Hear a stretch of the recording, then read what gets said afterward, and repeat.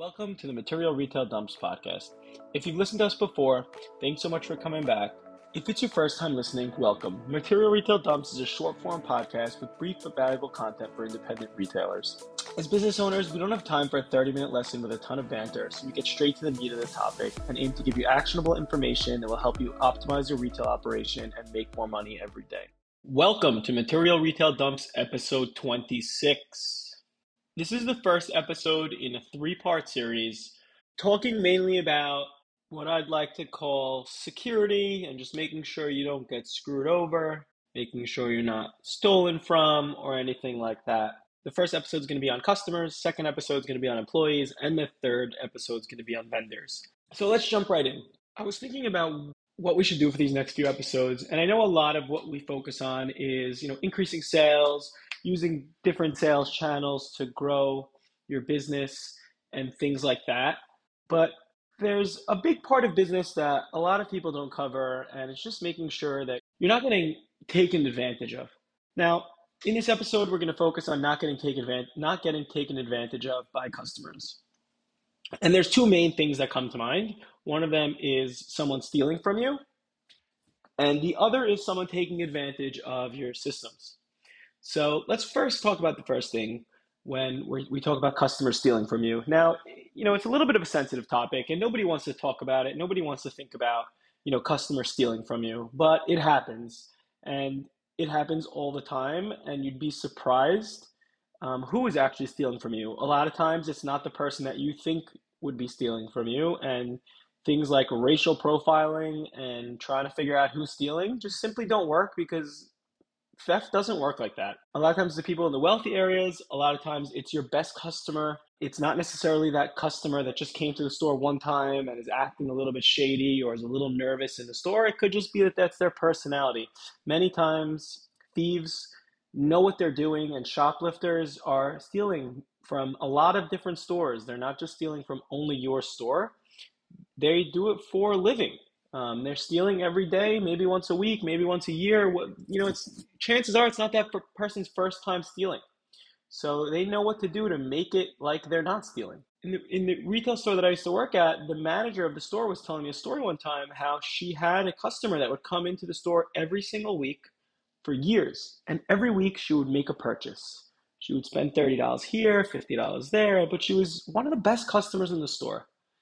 And one day, this customer slipped up and they caught her stealing. So, they didn't confront her right away, but next time she came to the store, they kept an eye on her and they started checking the cameras. And they noticed that every single time she came to the store, she was stealing 2 or 3 items and paying for one. So you have this best customer ever that you think is just amazing, and she's finding a way to steal merchandise from the store. So with that in mind, you just gotta always have your guard up. Now, a basic thing that you can do to prevent customers from stealing is by implementing a checkpoint system in the store. So everybody knows what the checkpoints are. They're very annoying, but they're not going to necessarily deter customers from shopping. Most big stores have them. They're little gadgets that go on the clothing and that the cashier needs to take off before the customer leaves the store, or else they beep on the way out. And it's a few grand to implement this system, and it's every item that you tag, you got to put the checkpoint on the item. But at the end of the day, it's going to save you money. A, you're going to catch people stealing, and B, customers are not going to try to steal from a store that has a checkpoint system, because why would you do that if you could just go down the block and steal from a store that doesn't have a checkpoint system? If you don't want to install a full system in your store, you could just buy the checkpoints and put them on your clothing without even putting the sensor towers. That's good enough because a thief will see that there's a checkpoint on it. They're not going to know you don't have a checkpoint tower, and they're just not going to steal. They'll go somewhere else. So deterring people is an amazing thing. The second thing that I'd like to call out, being a little careful by the fitting rooms. Now, obviously, you can't go in the fitting rooms of customers. You can't put up cameras in the fitting rooms. But you can, open the fitting room door for the customer and have a fitting room attendant and know that the customer walked in with 5 items into the fitting room. And you don't really need to keep track that much. You just need to make sure that the customer thinks you're keeping track. Because again, a customer who thinks you're keeping track of what they're bringing into the fitting room is just going to be less likely to steal from. The third thing you can do is you can make sure that you can see the store from the cash wrap. So don't put the cash register in a place where you can only see 10% of the store. because then customers will easily be able to go to a spot that you can't see and have a few minutes to figure out how they're going to steal the item.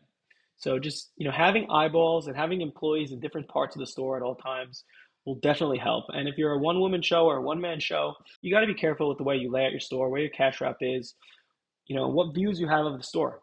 It's very important. Again, if that customer thinks that you are watching, they will not steal. The next thing I'd like to talk about, let's good, we're going to get out of the straight stealing aspect of it, and we're going to talk about something that's super popular, especially with online shopping, and it is wearing items and returning it. So that, in my head, is the same as theft. They bought the item from you, they wore it, they got what they needed out of it, and they're returning it to you, getting their money back. And it's just really, really not nice. So the way to prevent this is a little annoying, but super simple. You can put a really obtuse tag on the outside of the garment so that when the customer can't wear it without people knowing that she's wearing something with a tag on it. Nobody's going to wear, a dress to an event with a tag on it that's, bright purple or anything like that. And you could put on the tag, you could print on it something that says, like, if this tag's removed, you can't return it. Now, some customers, are, again, like the professionals at this, and they have, ticketing guns at their home, and they'll rip off your tag and put it back on. You could easily get around that by just, using a different color tag. Like, how many people have purple tags in their home? Not many. You could change the color, by month, by year, once you run out of them. The next thing I'd like to talk about is customers who just take advantage of your store policies. This is a customer who maybe buys something and then, gets damaged and she returns it, or she orders something online and says, didn't get delivered to her or something like that. And in this case, it's really tough because you want to be careful not to assume customers are mean and lying to you, but you also want to be careful not to get taken advantage of.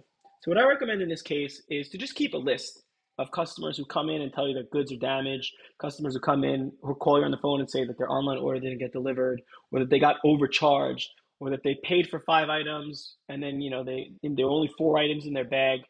And just keep a list of these people, because if you keep seeing the same customer turn up on this list, 3, 4, 5 times, even 2 times, that should be a major red flag. Mistakes happen, packages get lost, but it's very rare that these things happen to the same customers more than once. That's it. I guess if there's one thing you can take on this, it's just be careful. There's a lot of ways to make money in business, and one of the best ways to make more money in business is to make sure you're not losing it and make sure people are not taking advantage of you. So looking forward to episode 27.